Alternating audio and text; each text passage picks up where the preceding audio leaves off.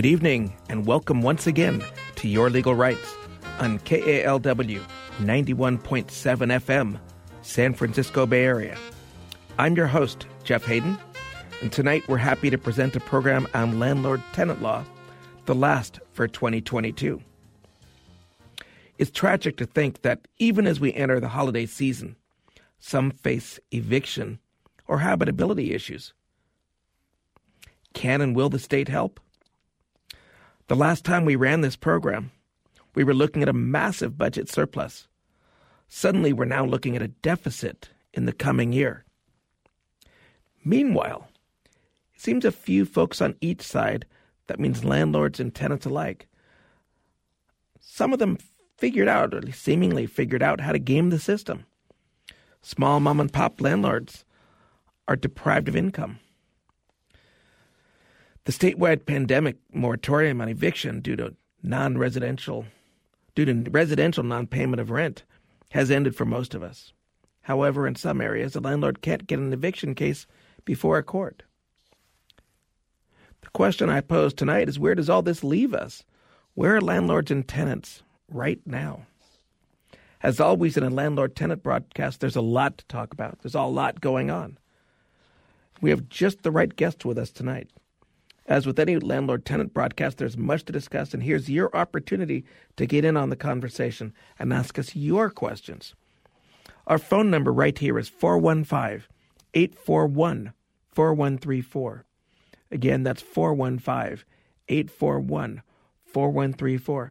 If you're outside of the San Francisco Bay Area, call us toll-free at 866-798-8255. That's 866-798-8255. 8255. And please bear in mind that our attorney guests can't provide you with precise legal advice as they don't have all the facts relating to your given case. However, we're happy to pass along the legal principles to assist and guide you in your decision-making. And the legal guidance mightn't be the positions of their employers or their clients, but again, they're here to help. Our phone number right here again, 415-841-4134. If you're outside of the San Francisco Bay Area, 866-798-8255. Joining us tonight, for some 20 years, San Francisco landlord-tenant attorney Jessica Chalik represents clients in rent board actions, mediations, and in court for landlord-tenant issues. Jessica launched her practice to specialize in San Francisco residential evictions, vacancy agreements, and rent board petitions for tenants, landlords, master tenants, and subtenants. And also joining us tonight, San Mateo attorney David Finkelstein. A graduate of NYU School of Law, David is admitted to practice in the states of California and New York, beginning his career as a staff attorney in California for the National Housing Law Project at Boalt Hall Law School. David has been representing clients in real estate and landlord-tenant matters for some 40 years. David's published articles about protection for renters during the COVID-19 crisis. And David, Jessica, welcome to Your Legal Rights. Thank you, Jeff. Good to be here again. Yes, nice to be here, and thank you. So I guess the big question before we go further is, where are we right now? Are people still able to game it? Can landlords or tenants get their cases before the courts these days? Well, I'm not the right one to speak for San Francisco. I think Jessica will speak to that. But as far as San Mateo and Santa Clara, I think it's becoming a much better, much more even between landlords and tenants. However, there is a sort of a really bad spot in the country, and that is in Alameda County, where my office is getting calls weekly from both small mom and pops and some mid-sized landlords as well, not understanding. They tell me, I have a tenant who stopped paying 4 months ago, 6 months ago. He goes to work every day, and I can't do anything. I can't get him out because there's a moratorium in the county of Alameda against evictions except for health and safety. And there is also no corresponding provision anymore for the landlord to get reimbursed from any governmental entity. So there are two suits in Alameda County that are, my understanding is that they're pending a motion for summary judgment, which has been heard and is supposed to be decided before the end of the year as to the constitutionality of that moratorium without any compensation to the landlords. And so we're just waiting and seeing if it's going to be decided that that violates or is a taking without due process of the landlord's property. And for our listeners, a motion for summary judgment, as David just mentioned, is in a civil case when one side is arguing, or perhaps both sides are arguing, that there's nothing in dispute to go to trial. You need to decide it based on the evidence that's undisputed. Jessica, how about San Francisco? Can a landlord get in front of a court? Sure. At this point, yes, they can. San Francisco has been accepting new cases for some time.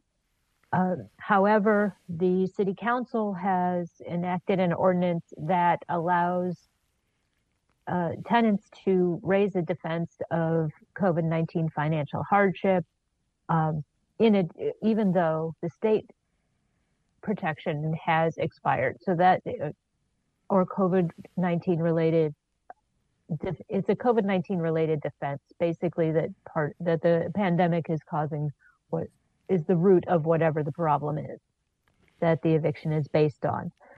So yes, it is possible to get an eviction case filed in San Francisco.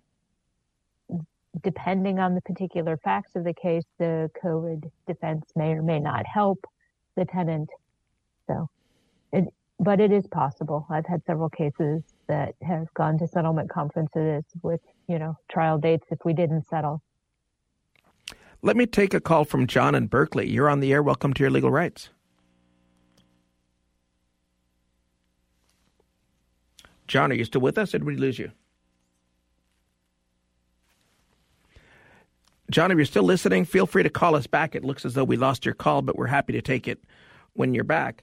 In the meantime, let me ask you too, has the state completely withdrawn from the landlord-tenant arena? It seems that with a state budget deficit for the first time in the last few years anyway, is rental assistance something that's under threat, and is the state still involved?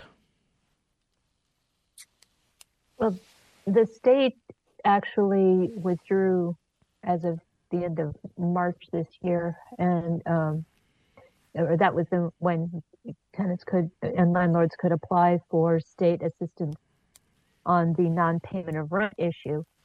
The state, there are state laws about eviction. There always have been, but the pandemic relief they have backed off of that. If there's funds to be distributed, they have the obligation to distribute those funds, but no new applications are being accepted. So I've been asked to follow up with a statement you made a moment ago about a COVID-19 defense. You mentioned that COVID can be asserted as a defense. If a tenant prevails in showing the court that COVID-19 contributed to their inability to pay some or all of their rent, what does that get them? Does it mean that they can stay indefinitely? Well, generally it means that they have to, usually it's come up with some sort of payment plan. There's, they can assert the defense if it's found that there was sufficient basis there. It's the same as a retaliation or discrimination defense. If those are proven, then the eviction case is denied. However, that doesn't necessarily mean the people don't owe the rent. It just means that there is another recourse. Usually, the state has provided the rules for small claims court have been changed to allow landlords to file COVID-related non-payment of rent cases there as breach of contract cases. That means that in an eviction case, possession is an issue. But in the small claims breach of contract cases, possession is not an issue.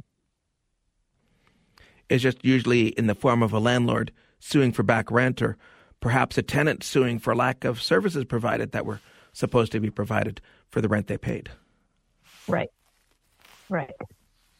And I think can't the landlord still go to small claims court even if his claim is over $10,000? Yes, that is still in place. At least to my knowledge, it is. Right.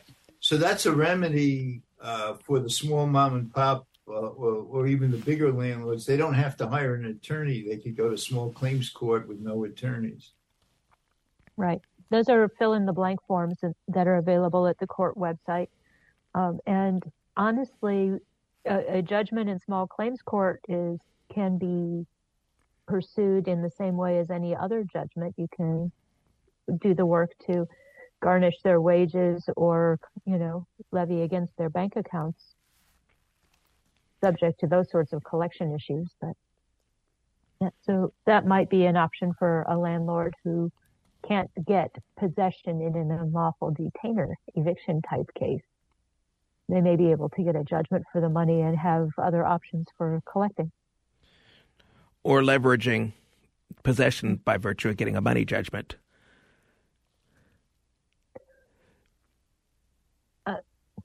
How do you mean? I'm not sure I'm following where you're going. A tenant who has some financial ability to satisfy a judgment, but they've been not paying their rent, may have some incentive to settle with the landlord and give the unit back. I see what you're saying. I suppose that's a possibility. Vacancy is something that can be negotiated in a settlement. Exactly what I was having in mind. We talked a little bit about rent control in San Francisco. San Francisco's had rent control for a long time. Seems to me that after COVID, there have been talk of rent control, which surfaces in a lot of areas periodically. What's the current status? Have more local cities and counties enacted some form of rent control? I would say that my understanding is that the state statute that established rent control in 2019 allows the local municipalities to have a more strict rent control if they want. And I think there's been some municipalities that have had that. I can't give you the specifics of which one. I don't know. Maybe Jessica can speak to that. My practice is mainly focused in San Francisco, so I don't know specifically the new municipalities. There have been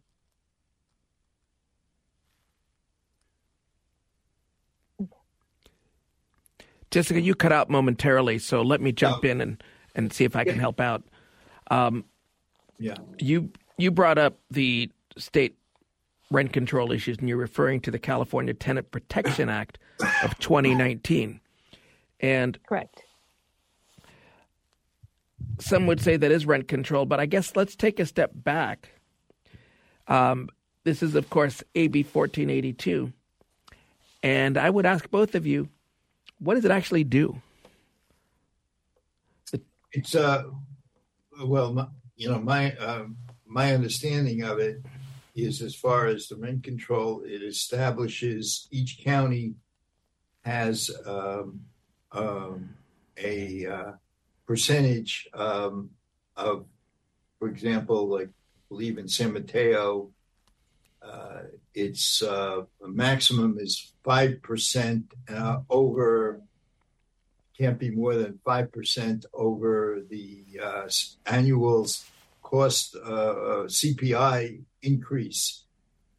So in this case, that's quite generous. But other counties could make it less than 5%. I think that there is an overall limit of 10% based on the pandemic not being completely lifted, that there is a governor's emergency order that doesn't allow increases more than 10%. So my clients ask me, I'll say, despite the fact that CPI might be 8% and you could go 5 over, I would not go over 10% because of the governor's restriction by the pandemic restriction. I don't believe has been lifted. Jessica, what do you think about that? I think you're talking about the state law that is anti-price gouging that limits increases to 10% in times of an emergency when there's a state of emergency declared. And that's right. The Governor Newsom has not yet rescinded all of the COVID-19 pandemic restrictions. My understanding is they're set to expire at the end of February. But I don't know if there's going to be any interest in the legislature, which we have a lot of new folks coming in the legislature after the last elections. So there may be some interest in extending that. I don't know if there will be. I don't know if there'll be any lobbying to the governor about that. So anyway, what I tell my clients is, despite the fact whatever your county allows, whether 4 or 5 or 3 over the CPI, and that might be more than 10%, but I always tell my clients, don't go over 10%. You don't want to be involved in some kind of class action to get the monies back that could be very detrimental to you. I believe that, and I can't point you to it exactly, that some municipalities have limited the increase much lower, like 3% a year or even less. But I can't give you the specifics on it, though, right now. What types of housing are covered? By the Tenant Protection Act of 2019? Yes. Well, the housing has to have existed for at least 15 years, and the tenants have to be there at least 1 year. And the landlord, and it doesn't, so anything that was constructed within the last 15 years is exempt. If there are units that are restricted by something in a deed or something like that, those would be exempt as well. The 2-unit properties where the second unit was occupied by an owner for the entire period of the tenancy, and single-family homes and condos are exempt only if they're not owned by a real estate trust, a corporation, or an LLC with a corporate member, and the landlord notified the tenant in writing timely. Yeah. That is a big catch-22 because, at least in my jurisdiction, the ones cases that I get, the overwhelming majority, by more than 95% of who owns a single-family house is a mom and pop. And it was usually their residence, and they moved somewhere else or downsized and leasing out the old family home. And they don't know about that they were supposed to have given a notice to the tenant that it's exempt. So I always say whenever you do an addendum, amendment, or renew a lease, and certainly any new tenant that you have with a new lease, you tell them in writing that it's exempt, and there's certain very simple statutory language that it's exempt,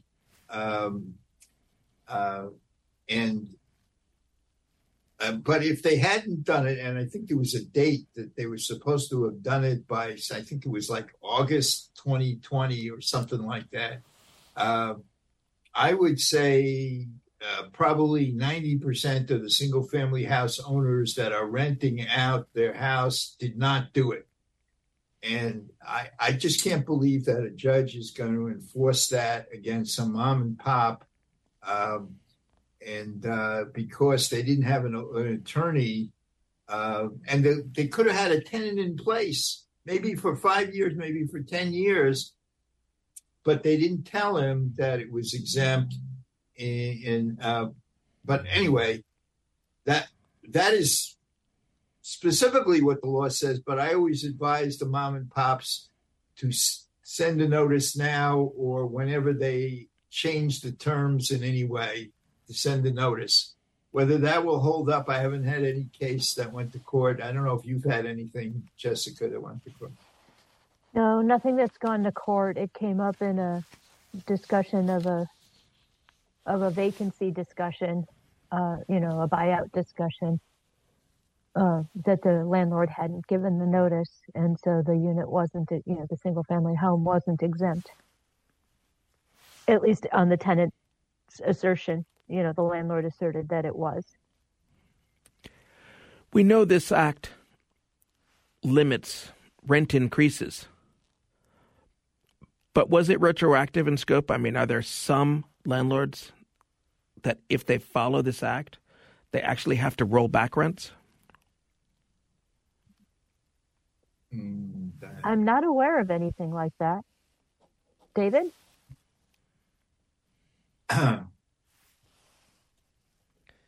I'm not aware that it applies retroactively to prior years. I don't think so. No, I think that would be, to use the legal term, ex post facto, and I don't think that would be allowed. So as far as rolling back any rents, the other part of the Tenant Protection Act of 2019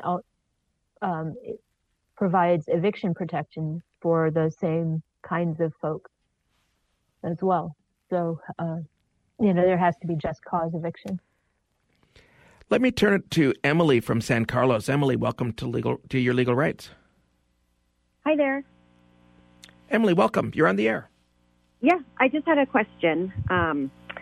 There's quite a lot of backstory, but long story short, my landlord, myself, and the building were on a protective order against somebody, and I have since dropped that restraining order against that person. Can my landlord now evict me, if that makes any sense? Let me ask you a couple of questions just to clarify it. This is something recent, or it's quite some time ago that these nuisances that you mentioned took place? The nuisances for the protective order took place with like a year ago, maybe 6 months ago. And over 6 months ago, they took place. And then, it was probably like over the span of a couple months. Okay. But I recently got myself off the protective order, but the building and the landlord are still on it. And I'm worried that she's going to evict me now. I don't know if she has cause to. Does this have the effect that the person involved can remain in contact with you, but can't come anywhere near the building? Is that what you're describing? Yes, that's exactly what I'm describing. Before, he couldn't have any contact with me, her, or the building. But now I'm allowed to have contact with him, but he still can't come near the building or her. But I think she's pretty upset that I dropped the order. Well, I mean, that's a personal conduct order, and that's up to you. If you want to meet with this person elsewhere than her property, right, then the landlord should not have any real say in that. And I don't think because it's so long ago, I don't think it's a basis for eviction. Okay. Eviction cases are the legal term is unlawful detainer, and they are summary proceedings, and they're meant to return possession to the landlord due to basically a breach of the lease for some basis or some other just cause reason. And the fact that it is so long, that it's more than 6 months ago that the events underlying the restraining orders happened, exactly, is probably not going to fly in unlawful detainer land. Okay. I agree. Even in San Mateo County, which is a little bit more landlord oriented than San Francisco, or a lot more oriented to the landlord than San Francisco, my experience is, which is mainly in San Mateo County, is that judges will not evict for an incident that happened 6 months or longer. They want something immediate that's a clear and present danger to the landlord or to other tenants. Right. Okay. That's good. Notwithstanding that, I'd strongly urge you not to bring your friend back into the building, because no, I would not do that. Yeah, that would be raising a red flag in front of the bulb there, and you're going to cause yourself problems. Well, yeah, and him as well. So the order still stands. Like I said, he can't come 100 feet within the building. But as far as whether the landlady could evict you for the events underlying the restraining order, I think too much time has passed. Okay, that's great news. Okay, mind you, I will warn you. People sue everybody and each other for all kinds of reasons, whether there's a basis or not. So, I mean, I could sue you for punching me in the face, but even though we've never met, that would just, I might make your life difficult for the next few weeks until the judge tells us that. Okay.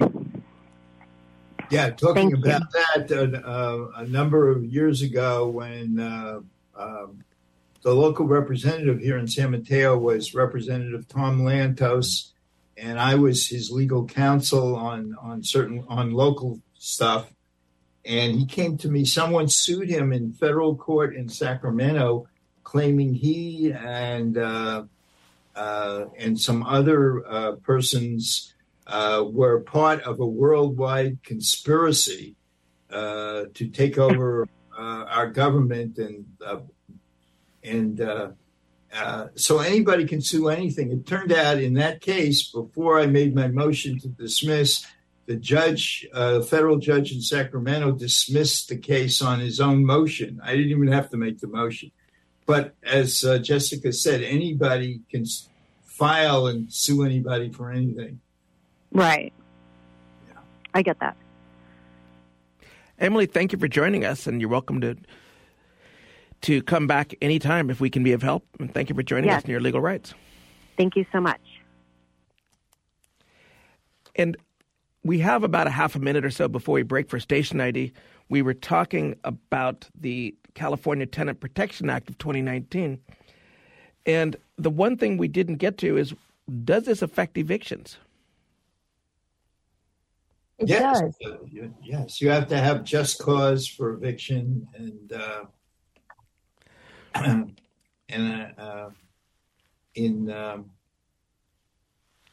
so the situation Emily described seems to fall right under this protection, whereas it used to be you could do it for whatever reason you want as long as it's not a bad reason. It sounds like now you have to have, per se, you have to have just cause to evict a tenant. That's right. And in quite a number of jurisdictions have enacted relocation ordinances. So even if you have just cause, well, you can't do it without just cause, but even if you have just cause, in certain jurisdictions like Redwood City and others, you might have to pay, depending on your age and whether you're married and you have children, you might have to pay up to 3 times. And it's not the 3 times the actual rent that the landlord may have to pay plus $1,000 moving, but it's 3 times some hypothetical rent that's published every year from the government, from the state government. And so if the unit is $4,000 a month and it's let's say a 2-bedroom for $4,000 a month, and you fall into the just cause, you might still have to pay that tenant 3 times that amount. That's $12,000 plus $1,000 moving costs. You might have to pay $13,000 to evict a tenant, for example, in Redwood City, even if you have just cause. So, and that's happening more and more in local municipalities. You're listening to Your Legal Rights on KALW 91.7 FM in San Francisco. We'll be back right after this. Support for KALW is provided by the Bar Association of San Francisco. If you live in San Francisco or Marin County, the Bar Association's lawyer referral service can arrange for you to meet with an attorney experienced in the area of law related to your situation. Call 415-989-1616 or visit sfbar.org for more information. You're listening to Your Legal Rights on KALW 91.7 FM, San Francisco Bay Area. We're talking about whether the state's withdrawn from the eviction arena. It appears it has. Where do landlords and tenants stand today? Tonight's guests, David Finkelstein and Jessica Chilek, are amongst the best landlord-tenant attorneys in the region. If you have questions for my guests, our phone number is 415-841-4134. Again, that's 415-841-4134. If you're outside of the San Francisco Bay Area, call us toll-free at 866-798-8255. That's 866-798-8255. And as always, you can call regarding any question on tonight's topic. You don't have to jump in exactly where we may be in our conversation. We want to hear your questions. We're inviting you as you are our most important guest. So call us toll-free at 866-798-8255. I've asked you this the last couple of shows, but for a long time, we're coming out of the pandemic. We're certainly coming out of the pandemic protections from eviction. And a lot of tenant advocates had long predicted, long feared, a great flood of evictions that would follow the eviction moratorium. In the last couple shows, since that moratorium ended, didn't seem like that had materialized. But that was then. And this is now. So let me ask, did that much feared rush to the courthouse ever materialize? I can't say that it has for my office. San Francisco as a whole may be slightly different, but I'm not seeing a lot of them. What I am seeing is more people are asking for the notices for eviction process. They're asking for the non-payment of rent notice or the notice of breach of contract or something like that, so that and then the tenants are responding within the time frame so that it doesn't actually get filed in court. David, how about you? I'm finding similar kind of things. We are certainly busier than we were during the pandemic when the moratorium was all over the Bay Area. But I don't think we've gone back to previous highs of evictions. And I think the pandemic may be responsible for that maybe there's more willingness on the part of landlords to negotiate with the tenant and maybe offer some kind of a voluntary relocation amount for them to move rather than engage in the eviction process. And I am seeing a lot more 3-day notices, but it doesn't go to the actual eviction case, like Jessica said. So it gets resolved before that time. Well, I know at least in San Francisco, if a tenant gets a non-payment of rent notice, there are nonprofits who often help with paying off those rent debts if the tenant can show that they're going to be able to pay the rent going forward. But they require the 3-day notice in order to be able to help. That's right. Paul from San Francisco, you're on the air. Welcome to Your Legal Rights. Hi, I'm Paul. Paul, welcome. Oh, good. Hey, thank you. So, hey, I've got a question about an in-law in SF, and the scenario is I've come about a home here with a complete in-law downstairs, typical setup. It is not legal, or it's not permitted, and I'm considering renting it. However, I want to abide by SF's rent board and the rent control regulations, but I want to know if there are any caveats I should be concerned with, because it is not a permitted legal dwelling. So are there any gotchas I should be concerned with? Well, from a very basic point of view, if it is not a permitted unit and it doesn't meet state requirements for habitability, like, ceiling height and things like that, a number of bathrooms, kitchen, whatever, if it doesn't meet those requirements, then it is technically illegal to rent it. And if a tenant does rent it and pays rent, they may have a claim for a reduction or potentially a refund of some of that rent. There's some case law out there, not from the California Supreme Court, but there's some case law out there that says that, a void contract, a contract for an unpermitted property is a void contract and should not be honored. So, but that's out of LA. It's not controlling in San Francisco itself. The San Francisco Planning Department does have a program to permit ADUs. So existing, I have heard of that process. It's I'm somewhat aware of that. Thank you. Yes. Okay. I would say down here on the peninsula where I am in San Mateo, Redwood City, there's been a whole change. Years ago, I would get calls from landlords saying they had a notice to cease and desist from the health department because they were renting their garage.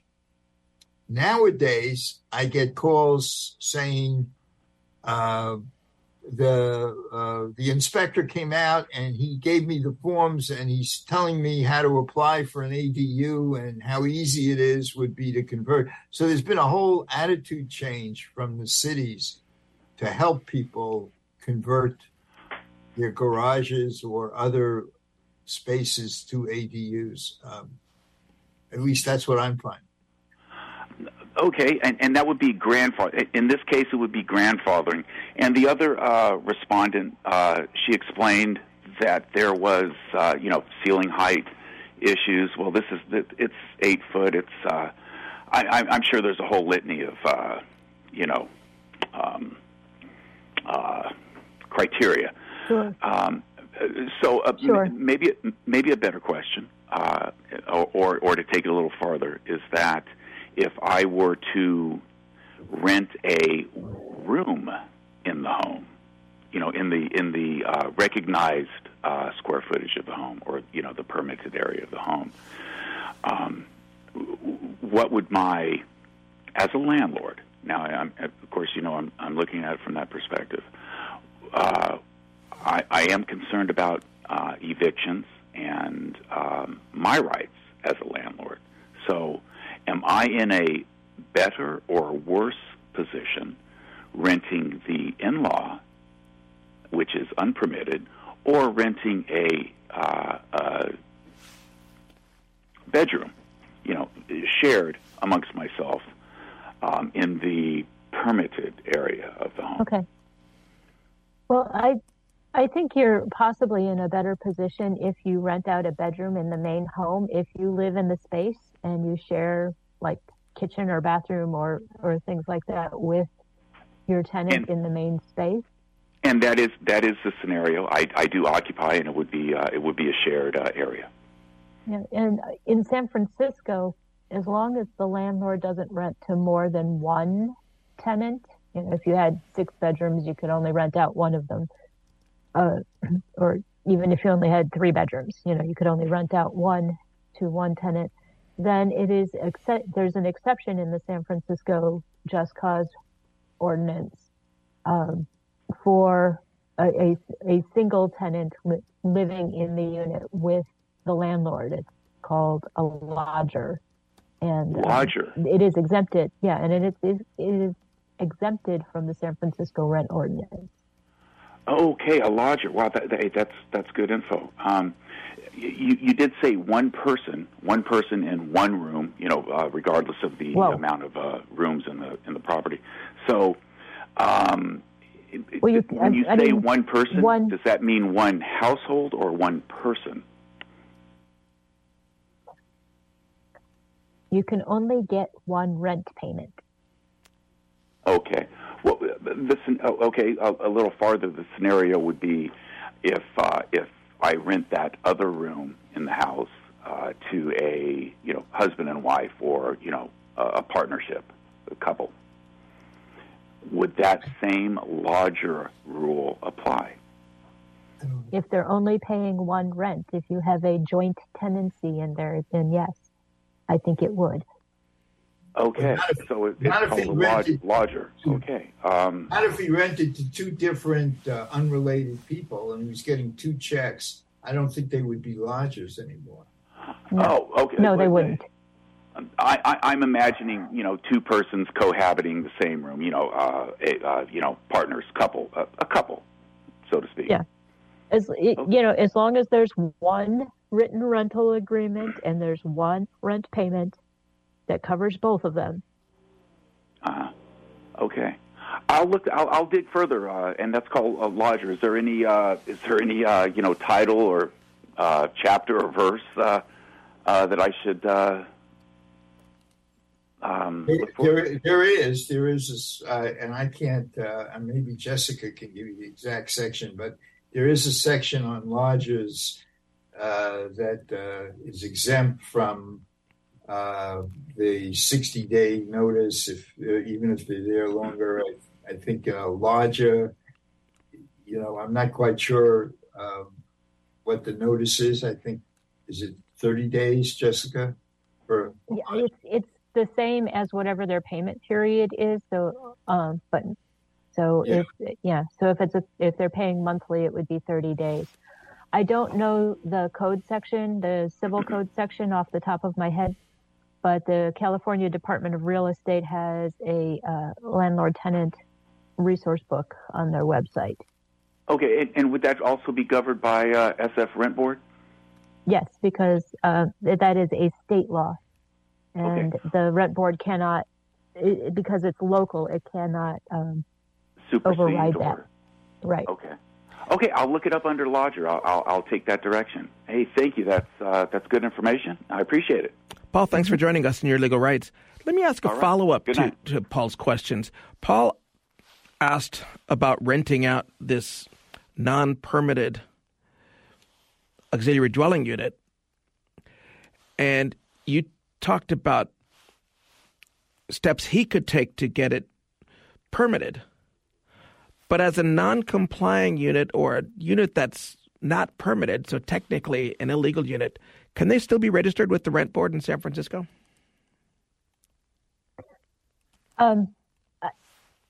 If the landlord rents it out, then the Rent Board will put its controls over it. Does it have to be? It probably still needs to be registered. You're talking about the San Francisco Rent Board's housing registry, where landlords have gotten notices that owners with buildings that have 10 or more units have to start reporting this year and next year, March 1st. The landlords who have fewer than 10 units in a building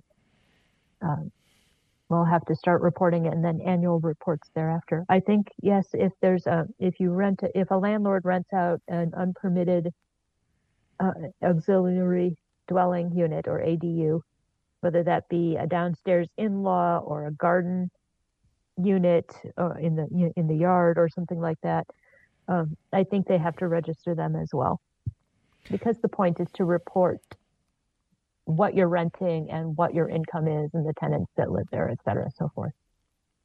Let me turn it to Bob from San Francisco. You're on Your Legal Rights. Welcome. Oh, hi there. Bob, welcome. You're on the air. Oh, well, thank you so much.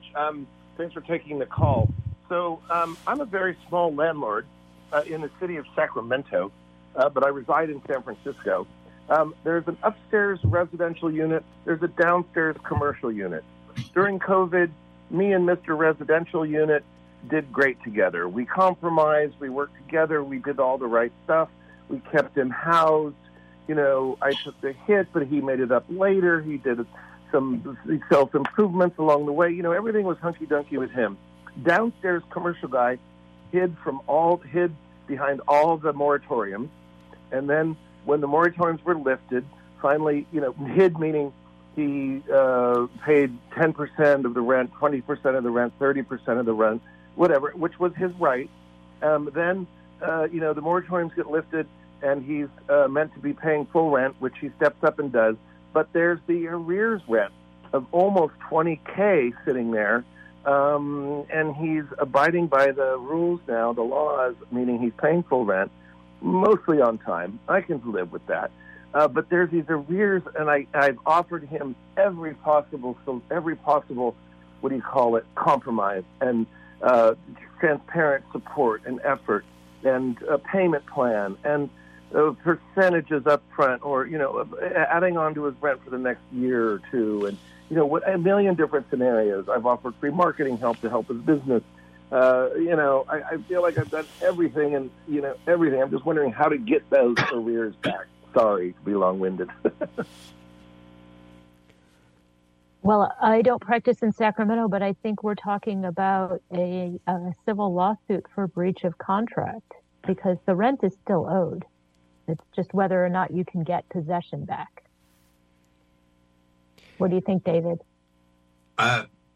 Yeah, but isn't this a case where he could go to small claims court if he wanted to? Is that limited to residential, or does it include commercial? Because he's talking about the commercial unit. Yeah, the commercial unit. The small claims is $10K max, and with they've actually, you know, increased it from $5K in order to help landlords. And if it's a COVID case, you can go small claims for up to 10. He's at about 20. So is it just a civil suit to sue him to get the money? And I think it would be, but since neither David nor I practices in in Sacramento regularly, and the law is governed by the place where the property is, you should probably consult with an attorney who does this work in Sacramento. I can tell you this, though. I have a similar case going in the city of San Mateo right now, which was a health studio, and he's paying full rent now, but he owes over $100,000 of rent from the COVID period, which he's refused to pay. And so we filed a civil suit not to evict him because he's paying the current rent, and the landlord doesn't want to evict him. But I'm okay with his, the devil I know versus the devil I don't know renting, because he's paying, but I just got to get that back. Right. There's a rear so you have to hire a local attorney in Sacramento to file a lawsuit against him to collect that amount. Unfortunately, I normally like to refer somebody who's calling from outside the area to the lawyer referral service. Unfortunately, right now, Sacramento County the Sacramento County Bar is not operating a lawyer referral service at this time. But you can call close by some resources you might look to, or the Sacramento County Law Library, or the lawyer referral service of the San Joaquin County Bar Association, which is as close as you would get. Oh, okay. Just kind of go as close as I can get demographically. And then there's if you go to the Sacramento County Bar website, which is sacbar.org, on the front page, it does have a link where you can click on it for finding a lawyer, finding legal help. And while the Sacramento County Bar Association doesn't operate a lawyer referral service at this point, it does have local services. I strongly recommend you consider looking to the either the pro bono or nonprofits rather than some of the more commercialized ones. But they have a number of resources on their website that might be of help. Oh, that's a good lead. And then, of course, there's debt collection, which isn't a legal process, right? But it's just a turn it over and lose 30%, right? Well, it can be. It can also quickly become a legal process. Yeah, right. If I turn them over to debt collection. Exactly. Yeah. So there's both expenses. Well, great. I'm so pleased I listen to you guys all the time. Often listener, first-time caller. So thanks for everything you do and your time in the community. We appreciate it. Bob, thank you very much. Thank you for joining us in Your Legal Rights. Thank you. Cheers. Yeah, bye. And I guess what I want to end the show with, I'd like to give you guys a couple minutes for any closing thoughts. But before we get there, do we know yet what changes we're looking forward to at the start of the new year? Well, I know that in San Francisco, the San Francisco Rent Board's fiscal year starts March 1st, so they will be publishing their next year's authorized rent increase amounts. Again, there will be reporting for smaller landlords, properties with 10 units, residential units or fewer. That will be required March 1st as well. The landlords have to file with this housing registry in order to get a license to put through their rent increases. So if the landlord does not register and does a rent increase, the tenant doesn't have to pay it. Mm-hmm. Well, I think outside of the rent control jurisdictions like San Francisco, I think is going to be, my prediction is that if the anti-price gouging limit of the 10% is lifted in February, then there's going to be a push in the local municipalities and the counties to restrict the rent increases to an amount less than 10%. Because otherwise, like right now, it's theoretically could be 5% over an 8% CPI. That's a 13% increase. And there's going to be a lot of public sentiment against allowing that kind of an increase. And usually politicians do lean toward the public sentiment. So I think there's likelihood that there'll be more rent control initiated next year. That's my prediction. I think you may be right on that because, the state is taking a beating on its public image with homelessness and that sort of thing. And, the legislature is making it a focus to make sure people who have housing stay housed. And to that end, one of the things you brought up earlier, actually just moments ago, talked about the auxiliary dwelling units and how cities such as, David, you gave the example of Redwood City, are more tolerant of them and actually encouraging them now. Do you find that the cities in the Bay Area, perhaps throughout the state, are those building codes for ADUs been relaxed to encourage more ADUs to be offered as rental units? And is that going to continue into next year? Well, I don't know if the local building codes have been relaxed, but in a way, for example, like in Redwood City and also in San Mateo, where the city is allowing conversions of garages into ADUs, and they were taking the position you had to have covered parking. So the issue with converting the garage, it's not that difficult to convert it. It doesn't cost that much money. It's really a good idea, but you can't enforce that you have to have covered parking because where do you put the cover on?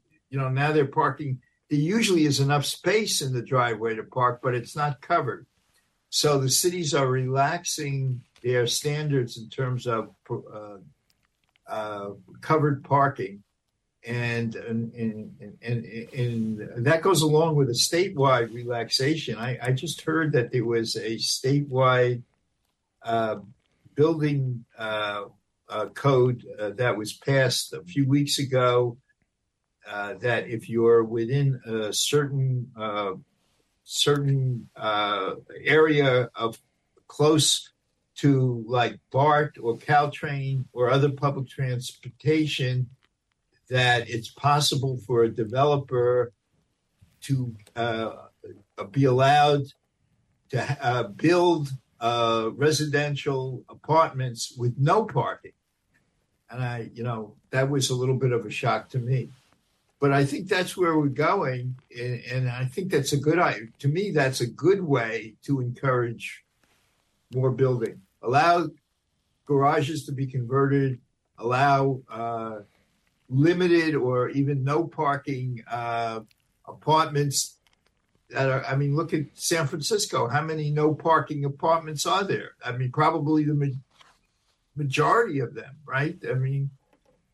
Actually, no, we have older building codes that still require a lot of parking, and it's sort of anachronistic these days in a city where there's good transit. Yeah.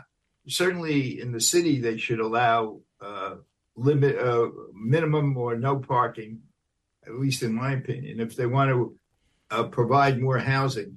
And the conversion of the garage is really easy. It's an easy fix. Doesn't cost a lot of money.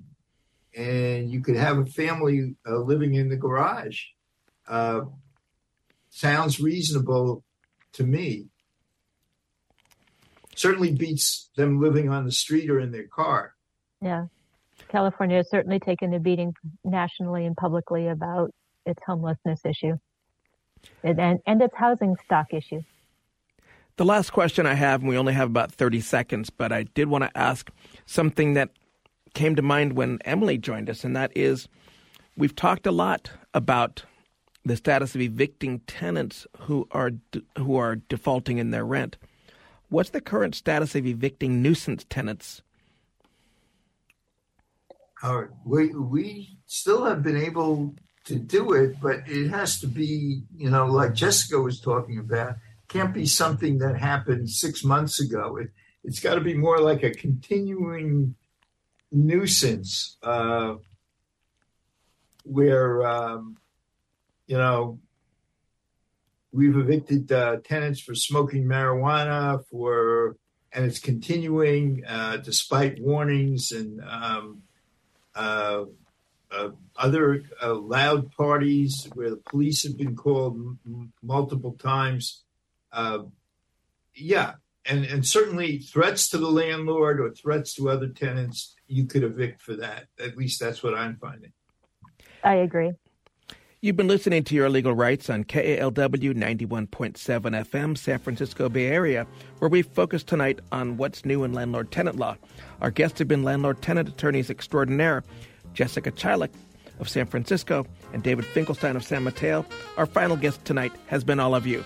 Our show next week, we will feature one of our greats. Please be sure to join Your Legal Rights for an evening with Tony Serra. Best of all, as always, we will take your calls. A big thanks to tonight's guests, Jessica Chilek and David Finkelstein. And back at the controls, Joanne Marr. I'm Jeff Hayden. Be safe and have a good night.